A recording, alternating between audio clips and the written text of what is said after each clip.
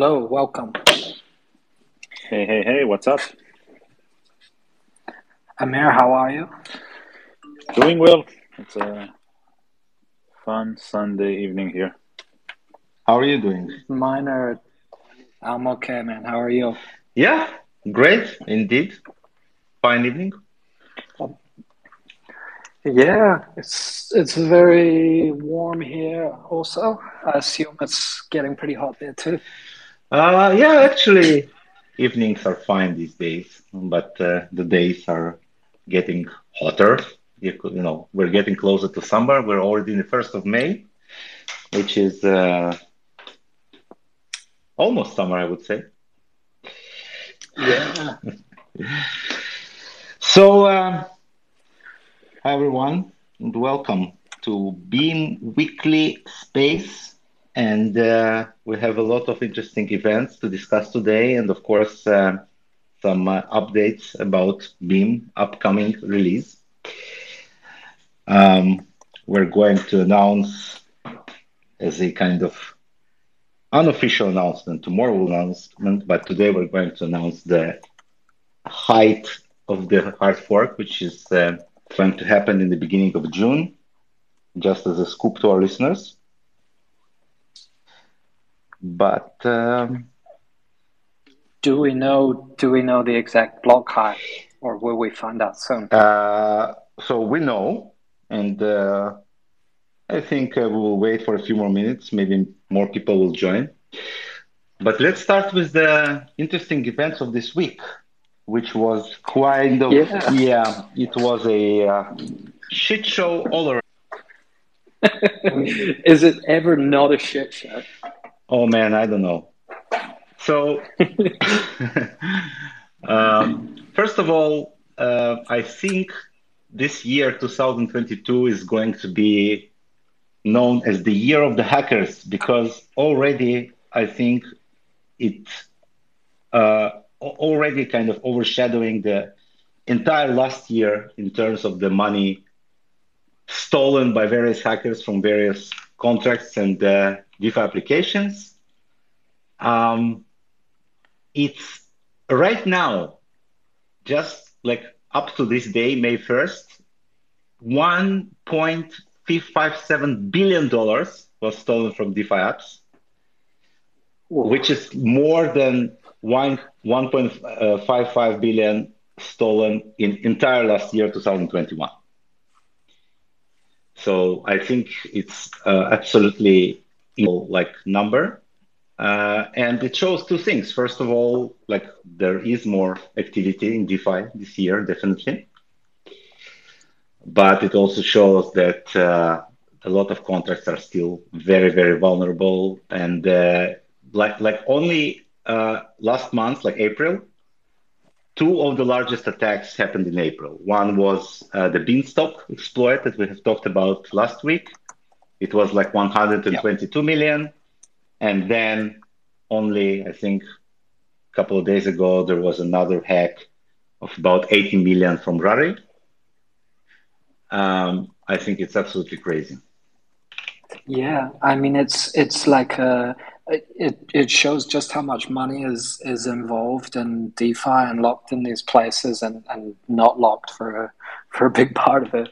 But it seems like a lot of I mean back in 2018, so much of the attention was on like centralized solutions like centralized exchanges and these kind of things and trying to like hackers focusing their attention on there and like the last year and a bit, we've seen so much more focus on like DeFi protocols as they've started to grow and more eyes on them. And of course, with more eyes coming like exploits and this kind of thing. But the numbers are crazy. It's absolutely unbelievable. Absolutely unbelievable. Yeah. So I have my personal take on it. And of course, I will not miss this opportunity for a little Ethereum bashing.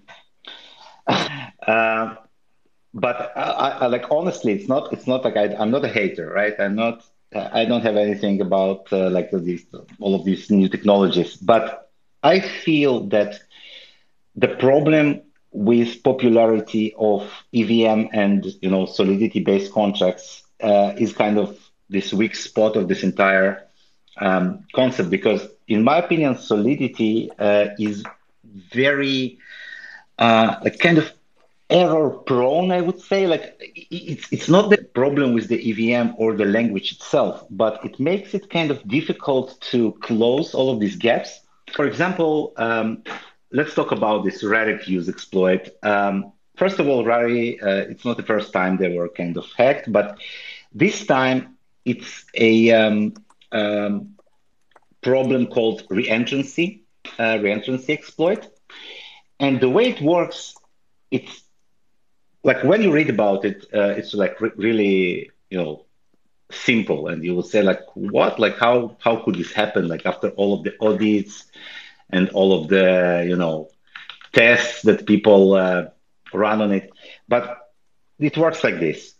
You basically deposit some money into the contract and then you withdraw this money, right? But when you withdraw, you provide an address of another contract. And when the withdraw function tries to run and execute this call on this other contract, before the original balance is updated, the contract calls this function again. So basically, you call withdraw, and the withdraw calls the contract, and the contract calls withdraw again, and the original never updated. So let's say you deposit one Ethereum, and then you want to like take it out. So we check the balance. Yes, we have one Ethereum. Let's give it to the other contract, and then the other contract calls it again. So we check the balance again. Oh, it wasn't updated yet. So yeah, we still have another one Ethereum. So we just do this kind of rinse and repeat operation until all of the money from the contract is gone. And it's basically the operations, right? When you check the balance before you execute the function, but you don't update it yet because the withdrawal didn't happen yet. So you want to make sure the withdrawal actually is successful. And this is what allows for these kinds of attacks. And there is a very good explanation that I found on the HackerNoon website, and I will post it in our Twitter right now in the replies to our tweet about this space. Like very clear and explanation. And it's a well-known attack, but it is still, as you can see, can be used very effectively, and they drained $80 million like that. It's crazy. Like, and this is one of the more common like exploits that keeps popping up, right? Yeah, absolutely. You said that you noticed that exploits mostly happen on weekends. Yeah, I mean, I've never looked at like the hard data on when the exploits happen, but it always seems like they're at really strange hours, like in the middle of the night or on weekends, and when like the people looking after the protocols are at home, and also the hackers are off of work, so can tinker around and check out what's going on. So what's our theory here? That the hackers actually work 9 to 5, and then on weekends they hack for billions of dollars. Yeah, and they have very, very confused accountants. Yeah, that's a possibility. Yeah, I think like not only in crypto but in general, like many hackers like have a really bad stigma, and or not even bad, but like they're almost portrayed as like some anarchistic kind of like the V for Vendetta guy. I forget his name.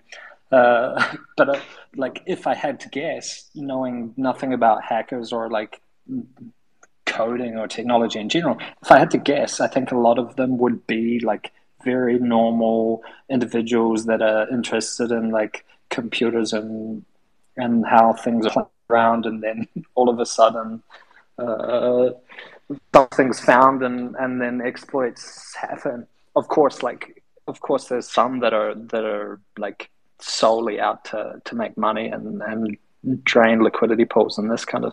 But I assume a lot of it is also more like stumbling upon it without meaning to, kind of thing.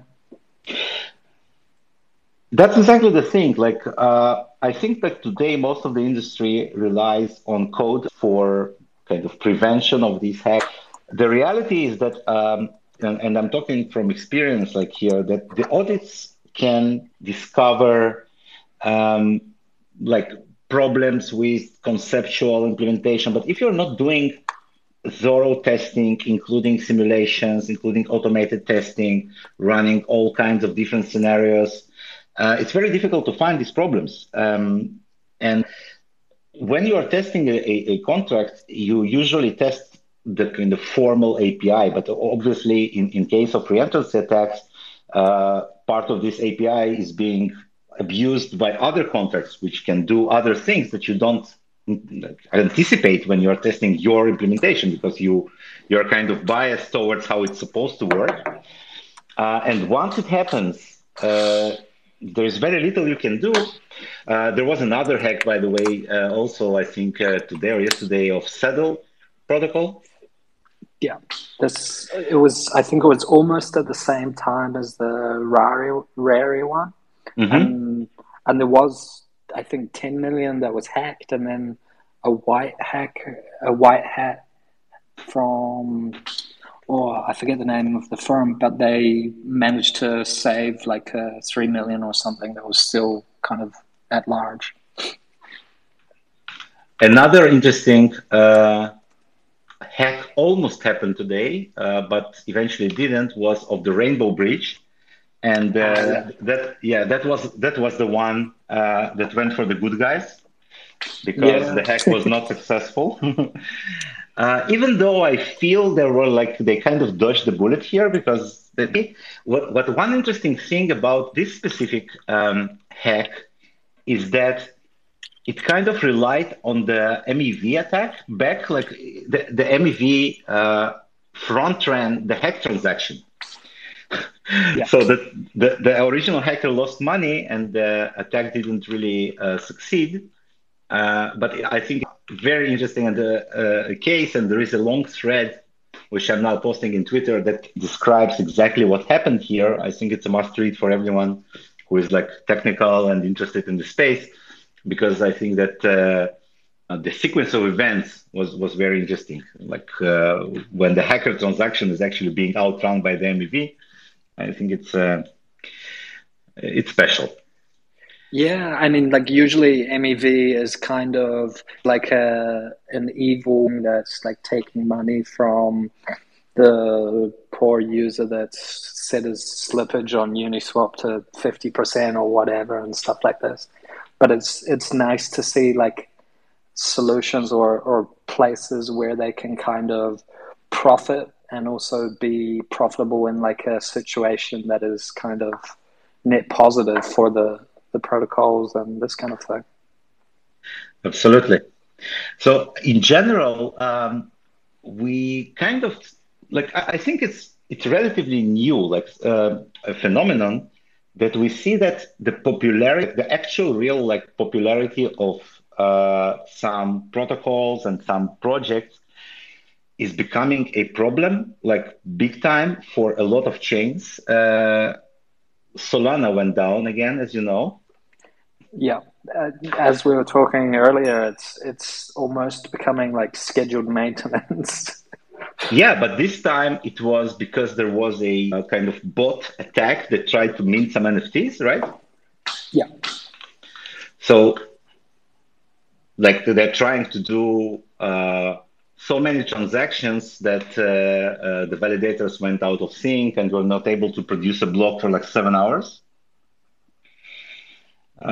So that's like kind of the problem with popularity.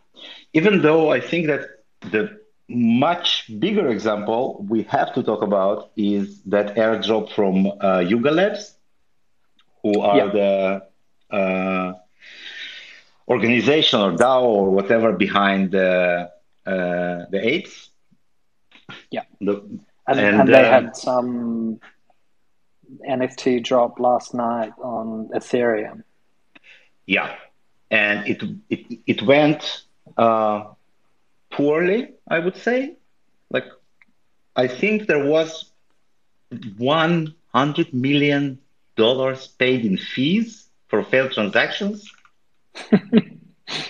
Yeah, this sounds about right. I mean, it's crazy. And it went so far that they actually announced today that they're going off Ethereum. They're going to either, I don't know, build their own chain or move to some layer two or whatever, because clearly Ethereum cannot handle the amount of volume that they want. So obviously they could have designed their jobs much better, right? So it's not like there was not a solution, but if you do it like this in this straightforward way, because of the high demand and because once again of the design of Ethereum that makes you pay for failed transactions, which by the way Beam does not do. Um, but it's crazy, like $100 million. It's unbelievable. Such a huge amount of money. I mean, the Oh yeah, miners would have had a field day. they had a great day. Absolutely, yeah. The Uh, one thing I thought when they kind of like when I didn't I tried to stay awake to watch like the watch it unfold and fell asleep about 10 minutes before at 4:50 in the morning, of course. But the one thing I thought when they said like, oh, we need like Ethereum cannot handle it, we need our own chain, and I thought like it makes sense that it didn't go smoothly. Like coming out with a statement saying that you think you will make your own like blockchain is not something that you decide in the 12 hours after like an NFT mint clogs the network. So my at least myself, like my first thought was like, okay, they could have designed the NFT drop in a far more like in a would be far more like or far less wasteful for that are trying to mint and failing and this kind of stuff. But then there wouldn't be so much justification for ape chain or whatever it's going to be. Absolutely. I think that it came back like several years ago. There was what was the name of that first this kind of project that also brought down Ethereum almost, I think. Um, There's been a few. One was, or at least one NFT one was Crypto Kitties, which I yeah, think yeah, did yeah, that like one. Yeah, did CryptoKitties. similar. Yeah, this I actually I never paid much attention to Crypto Kitties. I do actually. I I lied. I think in some old Ethereum wallet, I have about $2 worth of dust and two cats that I bought with the idea that I would breed the cats and make lots of money. Unfortunately, that didn't happen, and they're sleeping in an old wallet. But yeah, I think that CryptoKitties also had like a similar effect on Ethereum.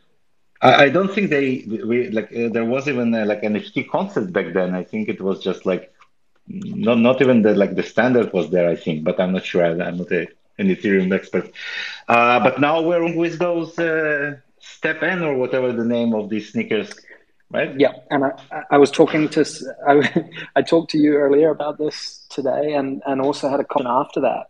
And Steppen, for those that don't know, it's like a walking app, and you get in a shoe, and then you can walk, and you get money, and blah blah blah blah blah. Very similar concept to like Axie's Infinity, and also CryptoKitties. And what made me laugh is that and they don't call it this, of course. They call it like minting a new sneaker, but your shoes can have babies, like a baby shoe, and I Yeah, yeah, and I yeah. found that very funny. And this is like a very similar concept to CryptoKitties, which will probably end in a similar way, in my opinion, like mass saturation of all of these shoes having babies. We can call it proof of work. Yeah, yeah, At least it gives you, the opportunity to house every once in a while, if yeah. nothing else does. Yeah, exactly. I mean, it's like I bought some shoes. I've told you this, but I'll tell everyone else. I bought some shoes for my girlfriend so that she could get some coins because she's always fascinated about like getting coins without having to buy them and stuff like this. And then she constantly was asking me questions like, "How do I do this? How do I walk? How do I get coins?" And so I ended up buying some for myself, and now every day I have to go out in the Dubai Oh sunshine no. Oh and no. walk to to earn some money for dinner and that kind of thing.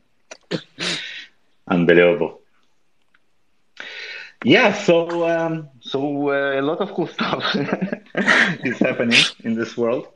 Let's talk a little bit about Beam, and then let's open the mic for questions. And last time there were great questions actually, and we only left I think like 15 or 20 minutes. So today we will start earlier because if somebody wants to ask something, I think it's always interesting. And if Absolutely. not, we will just continue yapping. So, what about Beam? As you know, we're getting ready for our 7.0 release, which is going to be a hard fork. The release is going to happen in the beginning of May. Like I think we're currently in the final stages of testing. I think now there are like some holidays in several countries, but I think later this week, we will release the test net, and then next week probably the mainnet because we're really near the end. And the actual fork will happen in the beginning of June at the block height of 1,790,000. So 179 and four zeros. And there will be obviously official announcement tomorrow in the newsletter. But for those who are here, it's like an early scoop on this important height.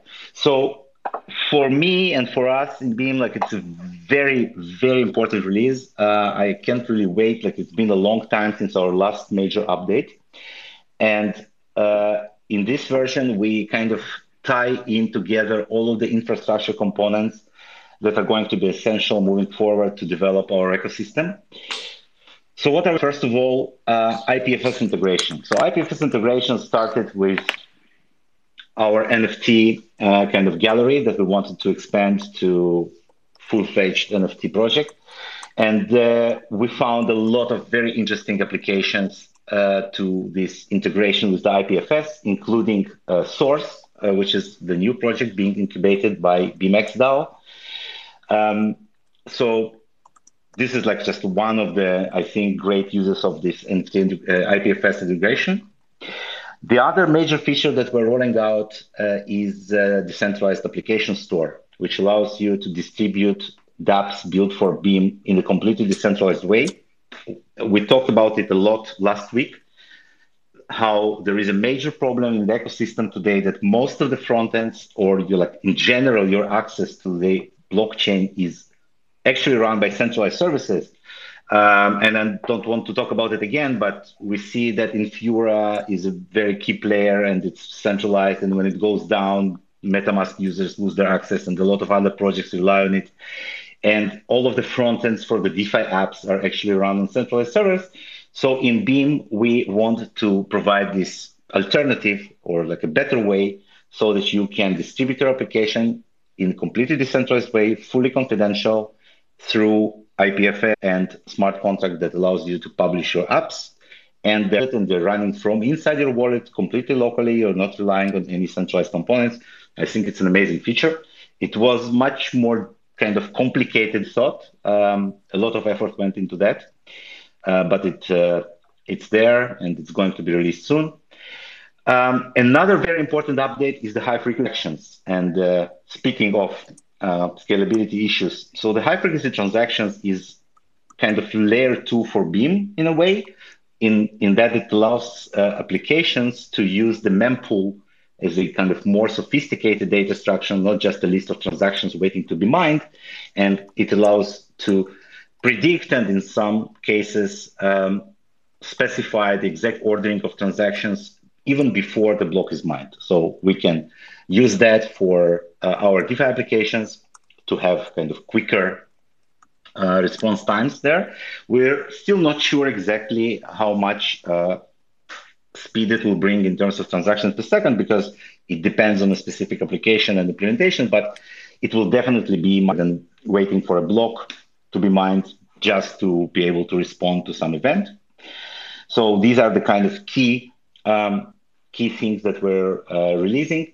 Of course, there are also a lot of improvements in the contracts themselves, in the upgradable infrastructure. We have improved a lot there. So not to mention all of the features and the UI improvements that went into our wallets. We have learned a lot from this last period when we have started deploying first contracts. We have deployed the DAO core application, and we will also follow it by the voting platform immediately after the 7.0 release. The DeFi applications, stablecoin, and DEX will also follow using the availability of the decentralized app store. So there is a lot of things to for in the upcoming couple of months. Yeah, and we're almost there. Almost there. Wicked. That all sounds. This all sounds very amazing, and I have many questions also. Much of them I already know the answers to, so I wanna open up the mic for anyone that has any questions, especially regarding the upcoming hard fork, but also can be more general. Please wave, or we have a request. Ballistic, terrible mirrors. Nice. Absolutely. Here we go. Hey everyone. Yeah, I had a question about the IPFS integration. So regarding incentives, I was so a lot of people know that IPFS can optionally use Filecoin to incentivize and properly pay for things like storage and the length of storage, for example. So what is the thought around that with Beam? Will we be able to pay for storage for X amount of months or years with Beam? Great question. So yes, indeed, there are several projects out there. Filecoin, I think Arweave, right, is the another one, and they are creating this decentralized storage that is monetized and governed by tokens. And when we have started our own implementation, that was kind of one of the possibilities that we investigated is actually integrating with one of these projects and not using IPFS directly.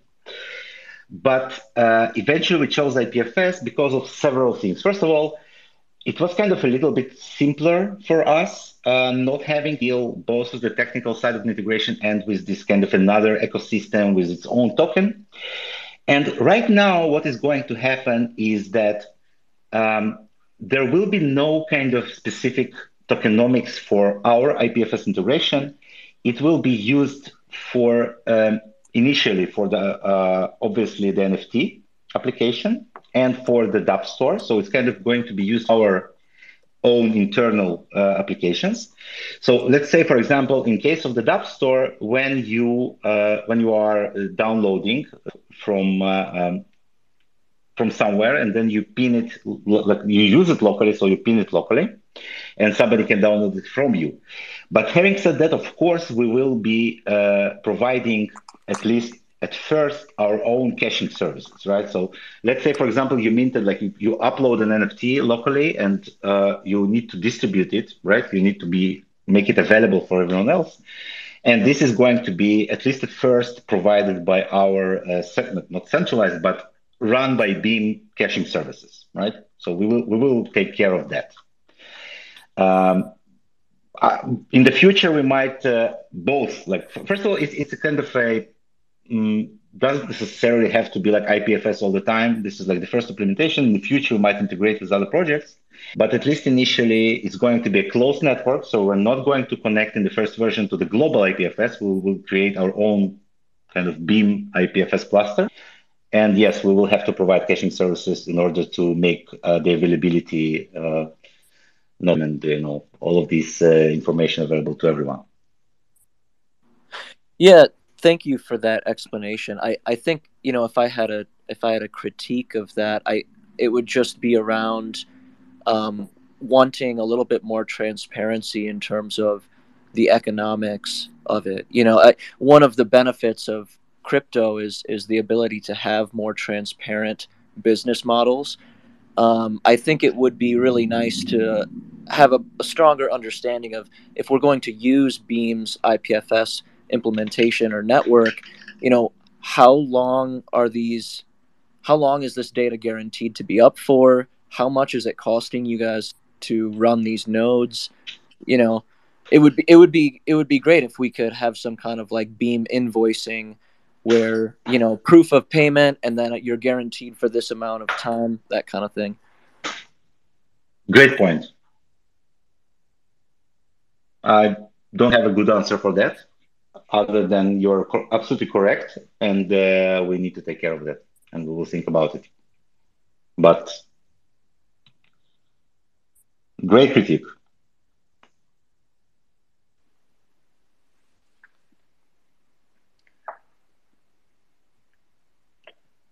Do we have any more questions? If we do not, for now at least, I have a question about one of the things that was brought up for the next release. Let me find it. I wrote it down somewhere. So we mentioned the high frequency transactions, and also like earlier we mentioned about MEV or MEV, which is, for those that are less familiar, it's minor extractable value. And this I don't have a very good like definition of, but I'll do my best anyway. It's where there's like opportunities, maybe it's arbitrage on the blockchain, and miners have the chance to order the transactions on a block to make more money than they would if they were doing it solely sort of fee based. And so maybe there's like a chance for a transaction to go through that's an arbitrage of two different liquidity pools. There was an interesting one a while back, also related to the ape NFTs, where someone took all of the apes out of one of the kind of tokenized pools and claimed the ape airdrop and sold it, and then sold them back to the liquidity pool, this kind of stuff. And so my question is, how will the high frequency transactions relate to, if at all, MEV? And will this kind of that's the question. How will MEV work on Beam, and does the high frequency transactions relate to this in any way?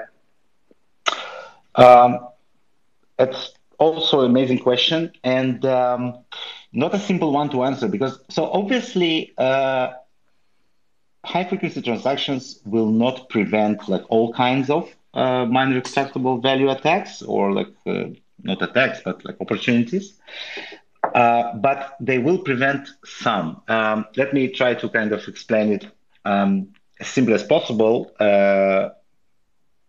Basically, the high frequency transactions treat the mempool as a tree instead of a list, right? So let's say you are a miner and you see in front of you a list of transactions that are going to be mined. And as a miner, you have this unique opportunity that other users of the network do not have, of basically like throwing out specific transactions you don't like and replacing them with your own transactions if you think they can benefit from them, or putting your transactions before or after or both this specific transaction that you have detected as an opportunity for an arbitrage.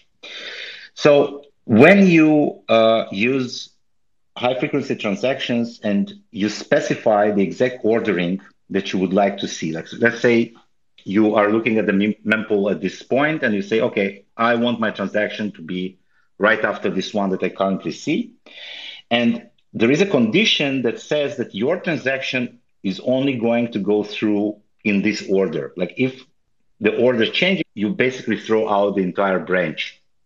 And the miner obviously has several branches to select from, and the miner, like assuming he's an honest miner, will select the one that has the most, because that's his target to profits from the fees in those transactions. However, the miner will not be able to change the order or to put his transactions, like before, at least not before, for sure, the transaction that you have sent, because otherwise your transaction will not go through, since that's the condition that you initially have put on the transaction that you have sent to the network. So I think that some of the attacks will not be as simple as they are in other blockchains that use like more simple mempool model. But I don't think it will prevent like all attacks completely, because after all, as a miner, you have quite a lot of influence. Like, for example, you can throw the entire branch, you can replace it with your branch, and then try to push it as a block that you're mining. So yeah, I think that's kind of the situation. Wicked. Thank you. I think this is like I find the minor extractable value one of the more like fascinating aspects of what's going on, and I expect the same in Beam as well. And like my hunch is that there will be some very interesting cases that come up, especially with like the launch of the DEX and the stablecoin and this kind of thing. Exciting times. My favorite thing in DeFi is the flash loans. I think it's an absolutely amazing thing. It's like something that doesn't exist anywhere, I think, outside of DeFi. And we last week we talked about the DAO attack. It was on Bitstock, I think, where the flash loan was used in the governance process, and it is actually a problem that needs to be designed into the protocol. So the protocol, in specific cases, should like explicitly prohibit using flash loans, because for example, you cannot, let's say, take and repay the loan in the same block. You need to wait for at least one block and things like that. And it needs to be designed into the protocol. Otherwise, it can cause problems.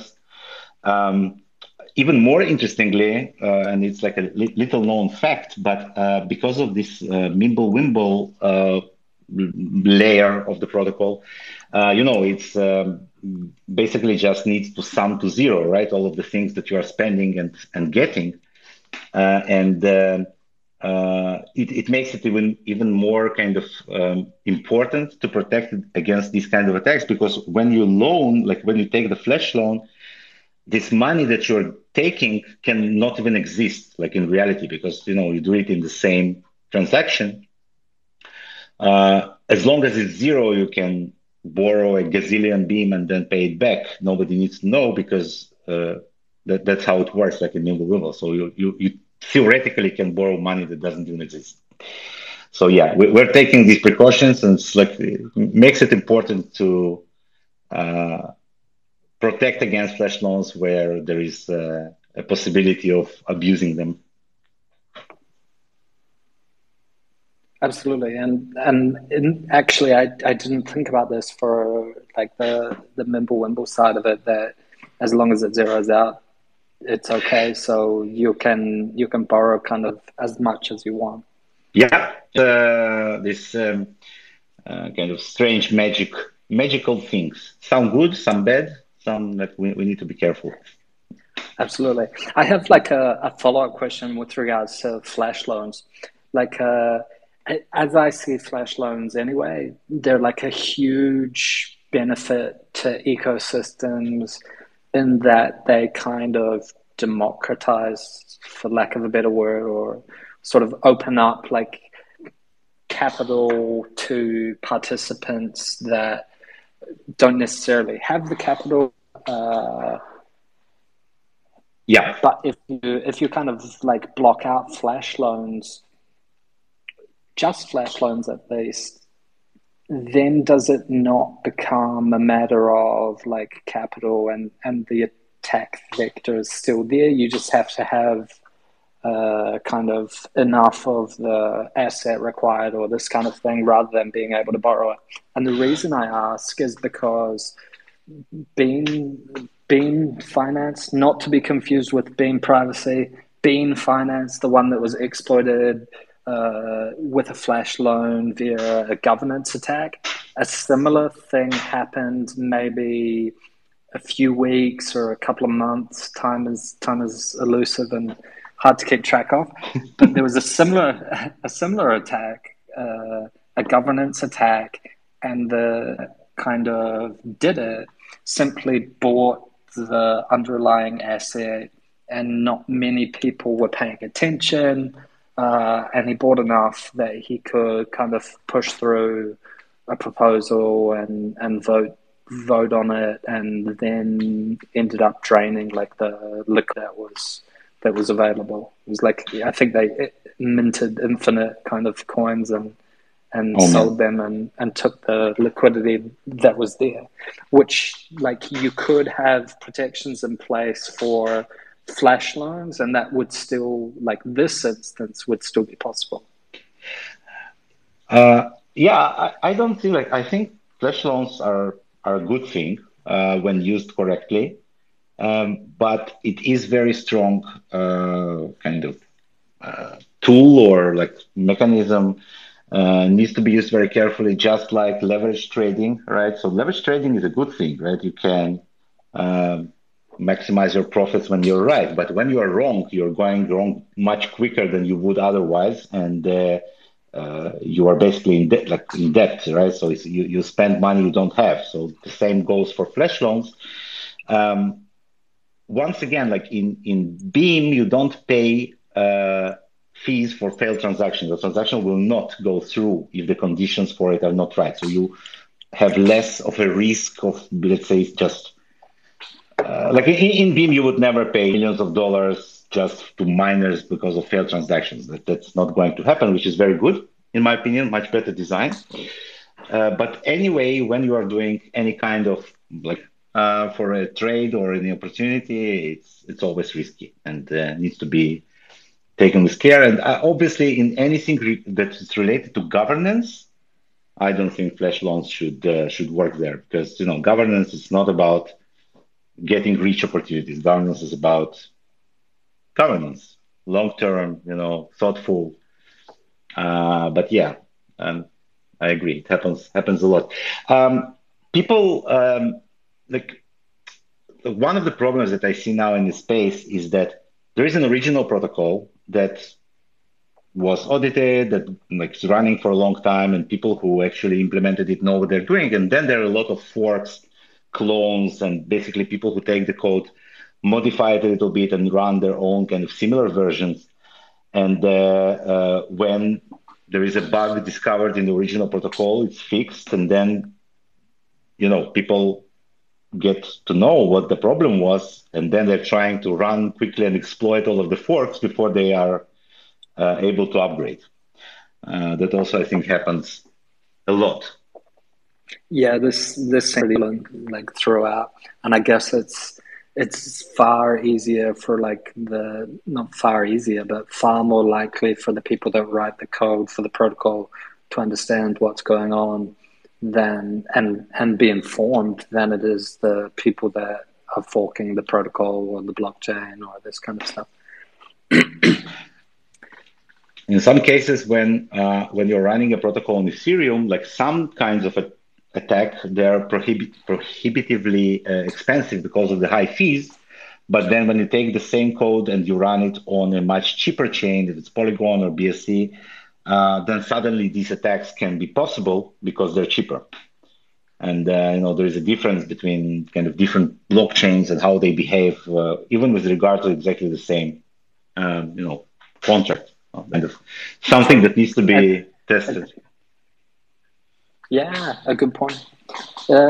Do we have any more questions from the crowd? Please wave or request to speak.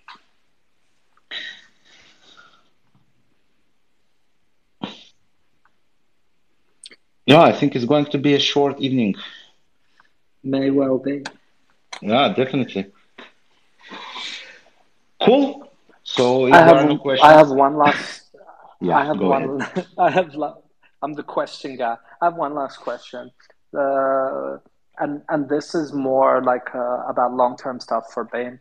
What do you see as the most like exciting use case for DeFi specifically on top of Bain? So Beam currently is this kind of an island, and we joked about it a lot, like with Amir and stuff. Like we have our own kind of this nice island, and it's nice, but it's an island. And I think once we roll out the bridges, and it means that you can bring liquidity to Beam and kind of trade it confidentially, I think this is going to be the most exciting kind of opportunity to change this pervade of I don't know what to call it, this situation where you can actually see and track all wallets and see what everyone is doing, and the amount of tools that are being developed today to use this information to get more profitable trades. I think once people realize that you can do it better, I think that's the most exciting thing for the Beam DeFi specifically. Absolutely. I think not just in terms of DeFi, when you think about privacy or of its own, it's also kind of it's almost like a tool. Like people, I imagine people that once we have the bridges, not necessarily decentralized protocol and decentralized project, but also centralized project will hopefully, with a lot of work, will kind of use Beam tech powered by Beam, putting Beam in the background with regard to the bridges that Romanov mentioned. I imagine like a wallet, like whatever wallet, centralized one, offering to its users, yeah, just take your Ethereum, make them private, without even mentioning Beam. They will run a centralized bridge. They will be compliant because they know the user did KYC, they know what they're doing, and yet the user will be fully private with a click of a button. So it's not exactly DeFi, no question, but just to double down on the bridges that Romanov mentioned, and not just in liquidity to Beam, it's also the approach of powered by Beam in the background on even centralized services. Yeah, I totally agree. Amir sounded like he's stepping NFT right now. It's a long story, but I forgot my kids back at the kindergarten, so now that he fell asleep. Okay, that's a problem. Thank God it's a chill evening here and it's a walking distance. Okay. Yeah, when you have 11 kids, it's easy to forget. No, I'm kidding. Okay, thanks everyone, and it was great as usual. See you next week, and tomorrow is the official update about 7.0. A lot to wait for. I'm going to be excited, and thank you very much for being here. Absolutely. And one thing that I mentioned earlier, if you haven't, we have if you haven't checked that out already, we have a forum post out, which is quite important, I would say. And it's talking about the reduction in the fees of confidential assets. So there's quite a bit of conversation happening in there now. So if you haven't signed up, I'm shilling the forum. If you haven't signed up, head on over and sign up and let us know what you think about the fees for the confidential assets running on top of BIM. Post the link in Twitter. Yeah, absolutely. Also, correct me if I'm wrong, Romanov, but this needs to be set by the time 7.0 hit mainnet. Yes. So roughly about, let's say, but 1 week to testnet and then 1 week to mainnet, right? Roughly. Less, probably, yeah. Less. So I would say let's close it in about, and then we will be on the good side. Yeah. Also important to note, because it needs to go to 7.0, which afterwards we'll have the voting up. This is the last probably vote that we'll do. Thus, we need higher participation. So do go to the forum, express your opinion, because at the end, it's going to be an off-chain pool. Okay. Wicked. Thank you, everyone. Yeah. Thank you, Gus. Thank you, Amir. And see you all next week. Bye-bye. Bye-bye. Bye.